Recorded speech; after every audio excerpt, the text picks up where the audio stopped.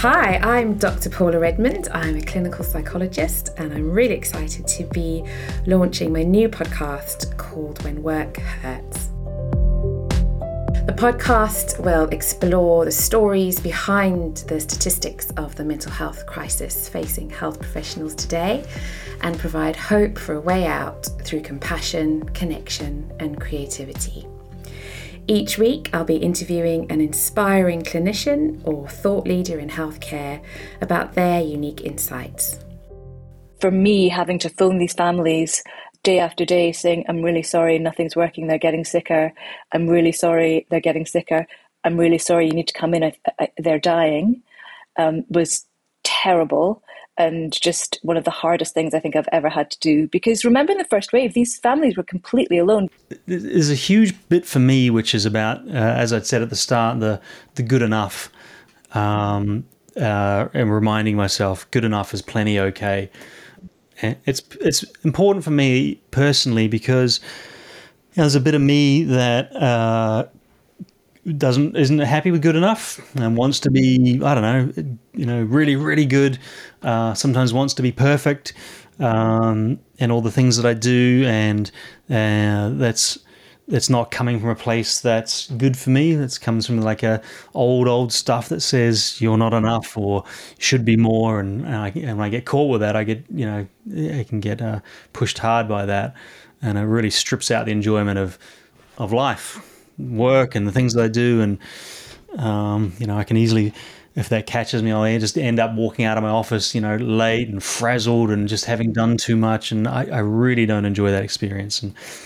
And so good enough is it's so important. And it does allow me to remember the other things that are important to me, and do those things. We are seeing so many people leaving the professions, in healthcare, nurses, consultants, doctors, paramedics, community nurses, people that are really incredibly experienced and they have just had enough.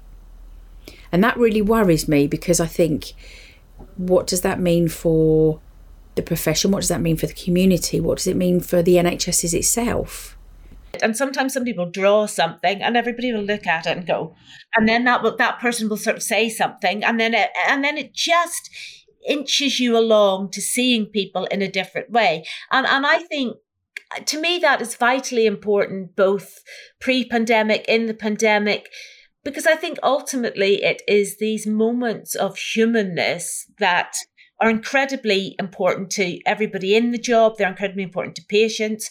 The more you allow that humanness out, the more it sort of connects people, I think. And once it starts creeping out, it keeps on creeping out. It doesn't go away. The more you allow it to happen, it slightly becomes more and more and more human. And even I think when I did it, I realized that I'd put down so many layers, if that makes sense, about my humanity in a way that I didn't bring to work, but that slowly began to erode away and came into more and more of what I did at work. So that's what became incredibly important to me. We have been struck by the scale of loss being very difficult for people, and for the range of people involved in healthcare and social care. So, people like chaplains and GPs, psychiatrists, nursing staff, care staff. And I think the volume of that tragedy that they're dealing with has really impacted on them, and probably combined with the relative isolation that COVID has brought for people. So your usual kind of networks and usual resources haven't been available. GPs are having projected into them as a profession all the anger and loss and fear and loss of certainty from everywhere, from patients, the public, politicians, but also from acute hospitals, from trusts, thinking that we can do it all. And so we're having to contain this, and we can't, because we can't create miracles. So this is what I mean about moral injury. The GP is desperate to make things better, but can't. And what happens is you end up in a form of depression, because collective depression, and I think my profession is collectively depressed, actually.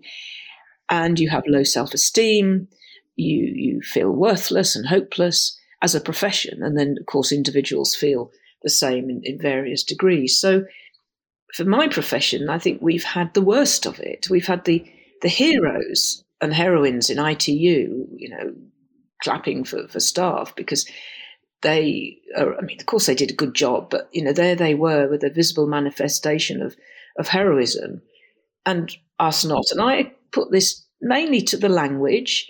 We have a language of war, and when you've got a language of war, it's very difficult to see what's being done by essentially the home front, which is the GP.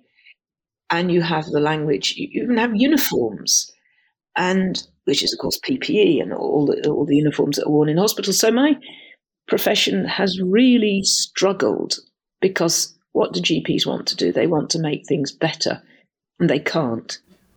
The podcast will be launching on the 17th of January 2022, and it'll be available on Apple, Spotify, Google Podcasts, and all the usual places.